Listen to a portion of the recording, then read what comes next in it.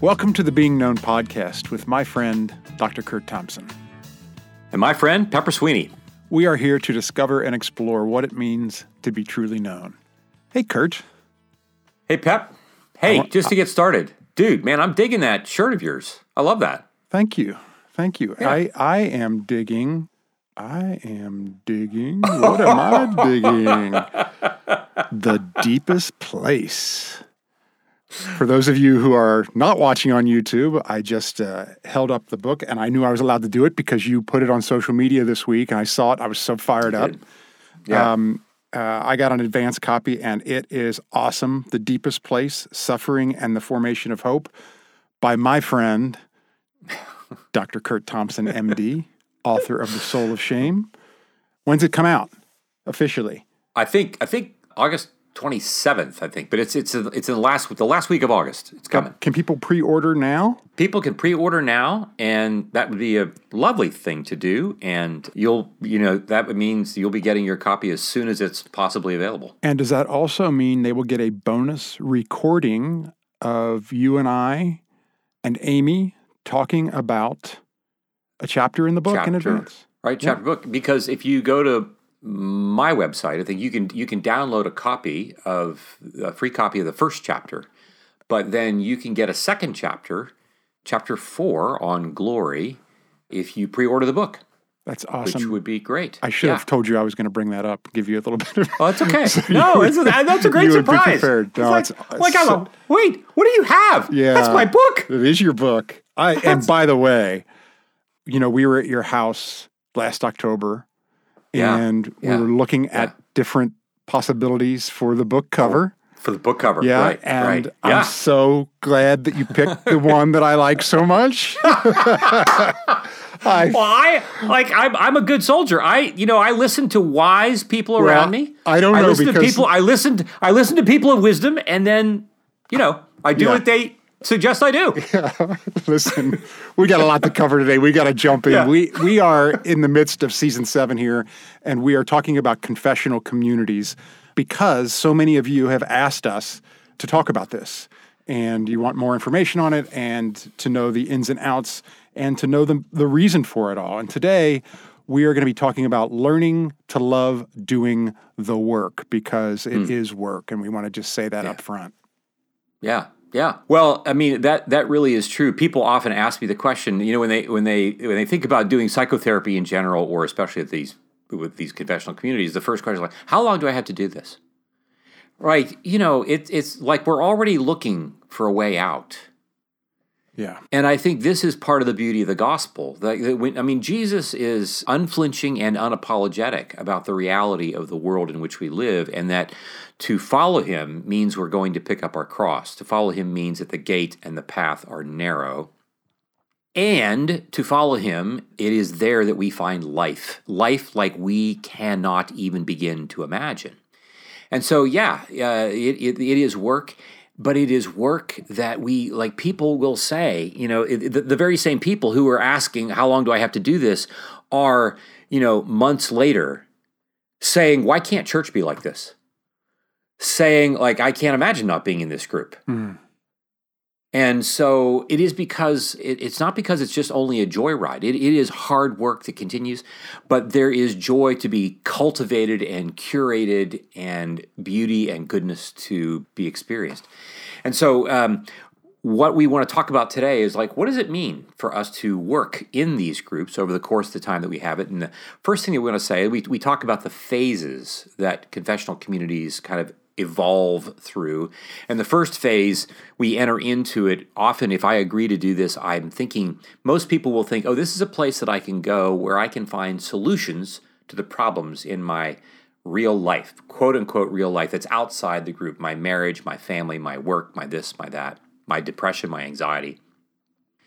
At some point in the not very far into the future, once people are engaged in this, we learn that, the second phase, I enter into the second phase, that it's not just me, it's all of us are doing this work, but we're doing this work together to solve the problems of our lives in the life that is the real life that we have that's outside this community. And after enough time together in which we are vulnerable enough, telling our stories enough, we discovered that we let down our guard, and now we don't always put our best foot forward, and we will start to discover that, oh, John across the room is pissing me off. Or like Sarah, why can't she just get over the fact that her parents are not going to love her? Like, quit complaining about it. Like, these are the things, like, I start to feel impatient. And so, but I would never say that to Sarah. Until we discover that, actually, that is the very thing that we need to begin to say. Like, Sarah, when you said, okay, this is what's happening with me. It's the work is what's happening in the room. That this is our real life. And that what we're doing in our real life in this space is then transferable into the rest of my real life. And so these phases, some people enter into these phases pretty quickly over the period of, like, some people are jumping into the second and third phase, like, within the very first meeting. And for some people, it takes weeks and months to do this. But this is not unlike life in the church. We do the same thing in church. We do the same thing in other institutions. Yeah, I was going to say, it's not unlike life.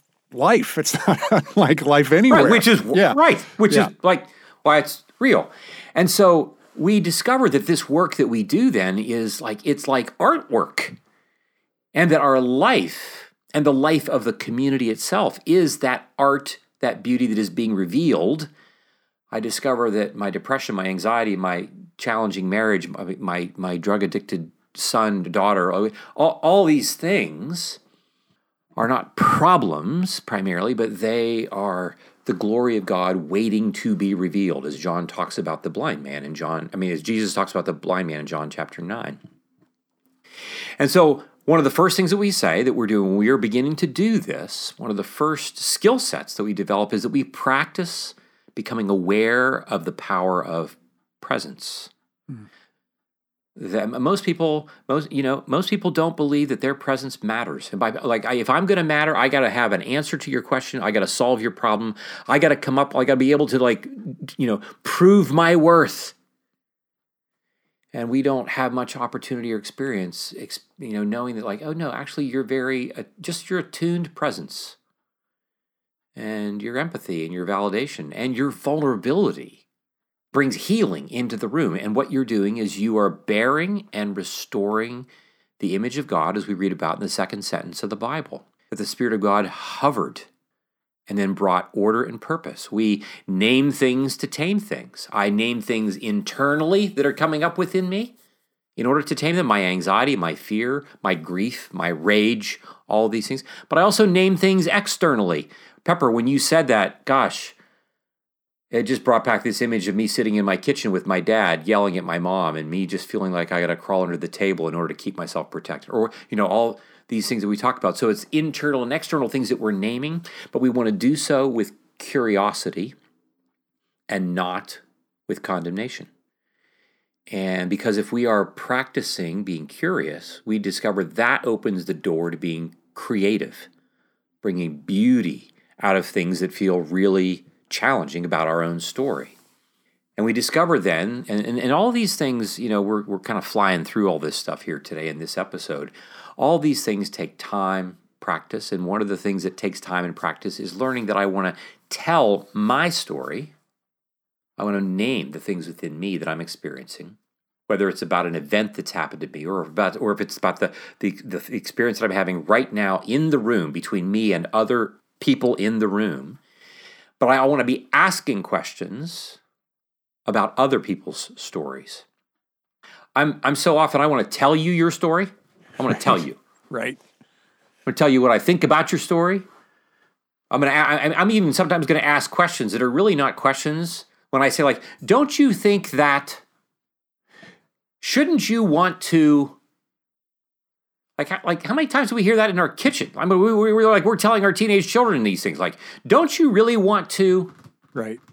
Or, when my mom, when I was a kid, right? I remember I told this story in another episode, probably, when I was about 10 years old playing football. She says, where do you think Jesus wants you to be tonight? Going to prayer meeting. I'm like, oh, yeah. So we're telling our story, asking others about theirs. And then we discover these revelations that come from both within me and from without of me. So if I'm going to be revelation is something that I encounter when I have first prepared for it. And so when people come, every time we come to the confessional community, every week that we come, oftentimes people they just kind of come, they just show up without recognizing that, like, oh, no, I have to come ready to do the work. Like, I don't think Tom Brady he just came to practice and just like, oh, right. That's when he begins to think about it. It makes me think of the guy that shows up at the first day of rehearsal and hasn't memorized his lines, hasn't looked at the script, hasn't done the work, that he needed to walk in the room. Right. Yeah. Right. Hasn't imagined being in the grocery store, right. Filling the bag. Right. None of that stuff. Yeah. Right. We have to come prepared to do the work. And what are some things that we can then prepare to do? I can name, what does it mean to continue to talk about my story? In the last episode, we talked about the storytelling liturgy where we start the process. But now when we come back, we can talk about events that I've experienced in the last week or that I experienced when I was 17. We can talk about our relational encounters, what it's like. Well, what is my relationship like with my parents, with my wife, with my kids, with my friends? I want to talk about my experience. We talk about this acronym that's a short, it's kind of like a Cliff Notes version of my sense, image, feel, think, and behave. That SIFT-B acronym. And I want to keep in mind the arc of my life. How is what is happening right now, even in the room, connected to what's happened in the first 2 decades of my life? My entire life is always going to be in the room. Some parts of that part of my life, some parts I'm going to be more aware of than in others at any given time, but I want to be curious about that and curious about other people's stories as well. My entire life is always going to be in the room. Drop the mic. Yeah. I mean, dude. Yeah. All of it. It's true. It's true. Right. We think, oh, that happened when I was 10. That happened when I was, that happened last week or whatever. And I think like, yeah, that history is in the past. Like, no, like it's in your head, which means if you're in the room, it's in the room. Yeah. This is where we've said in other episodes, like, as far as the brain is concerned, there's no such thing as the past or the future. It's all right here, right now. It's simply a matter of what am I actually going to turn my attention to. Right. Wow.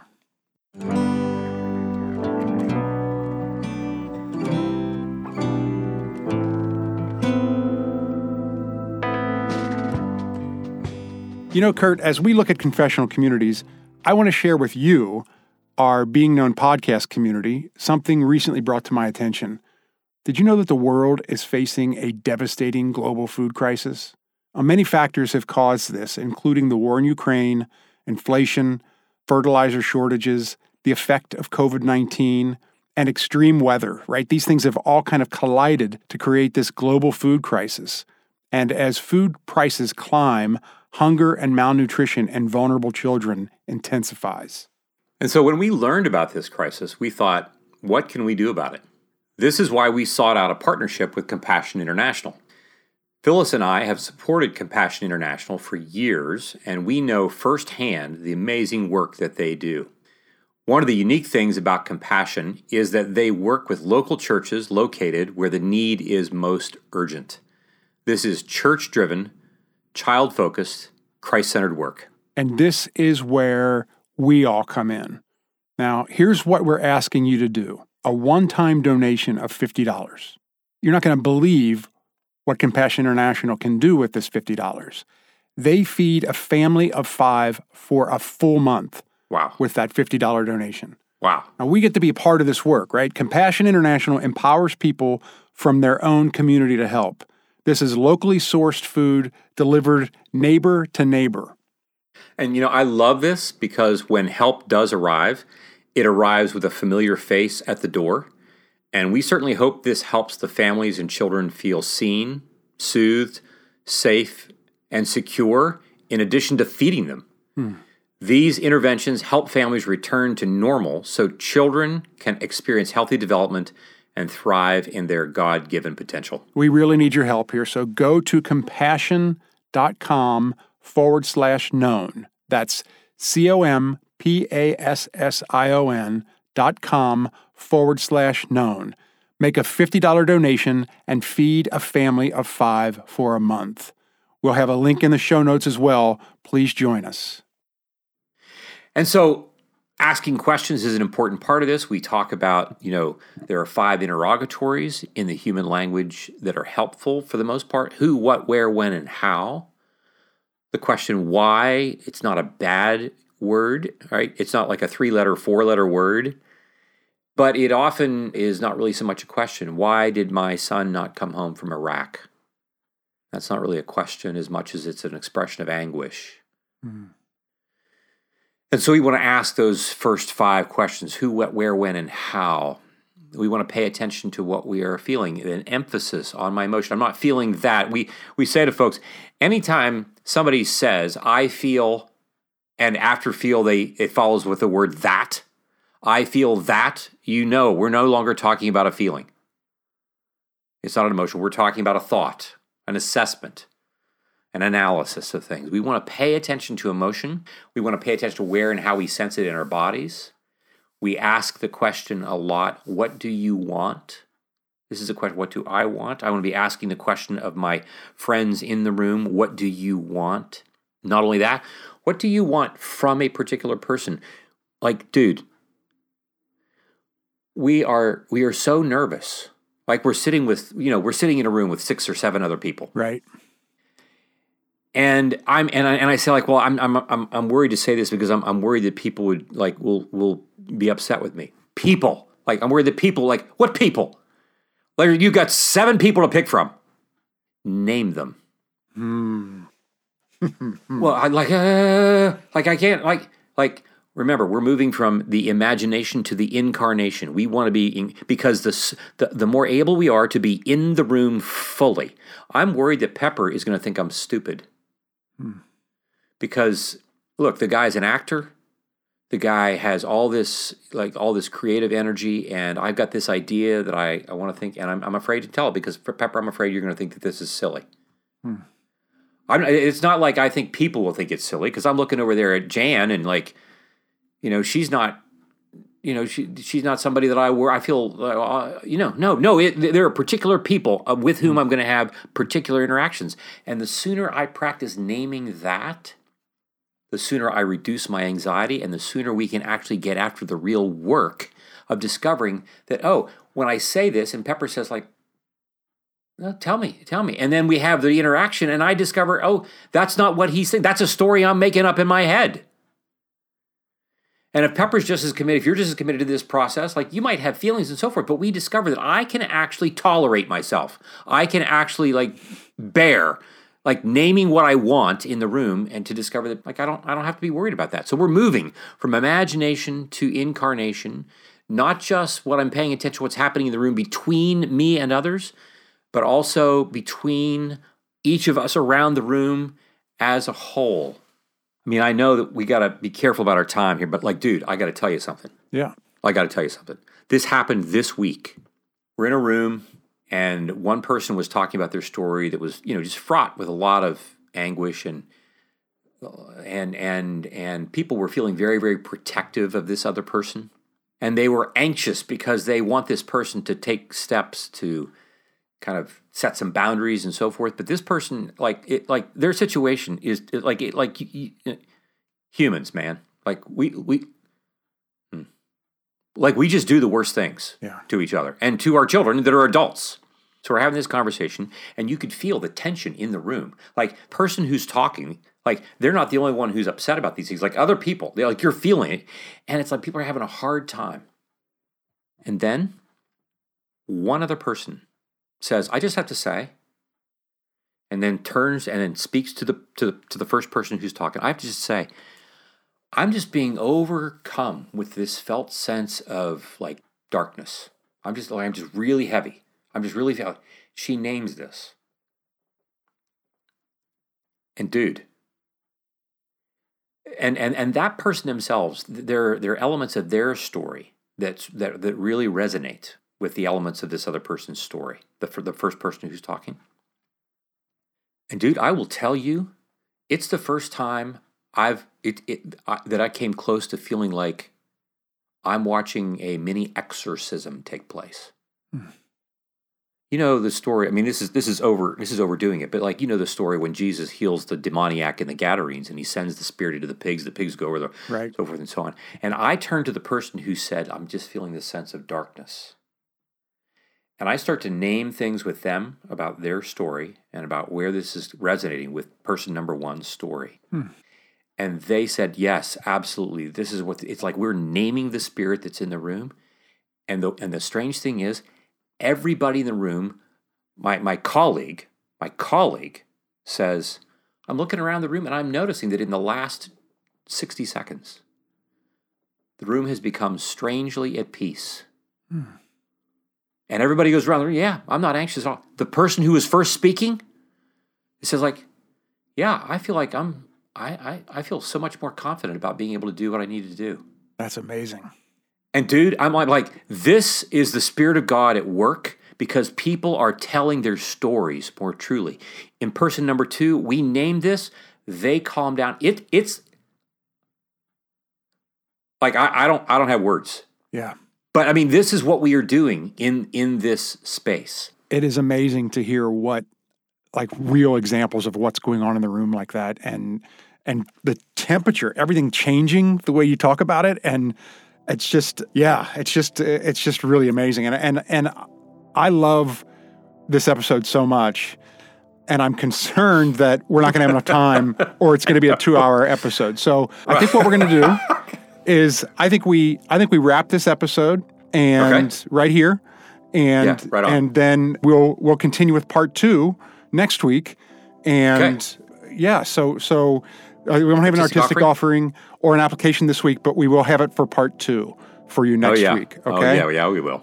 Kurt. Yeah. And we're not going to have Amy come in either for the post show. That will all be Thank goodness. That'll all be next week. Oh man, we should do this more imagine? often. Amy, we kid. You know we kid. Hey, most of the time. Kurt, thank you so much for today. Dude, right on. Yep. Love you. Love this Love work. you. All right. Right on. Yep. Till next time. Till next time.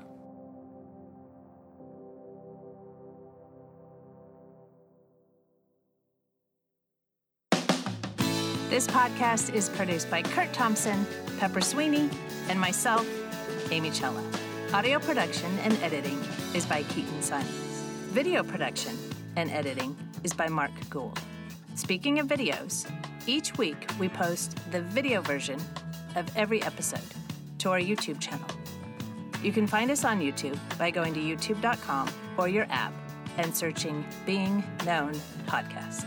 If you'd like to connect with us, you can find us on social media at Being Known Pod. If you like this podcast, tell a friend. Tell all of your friends.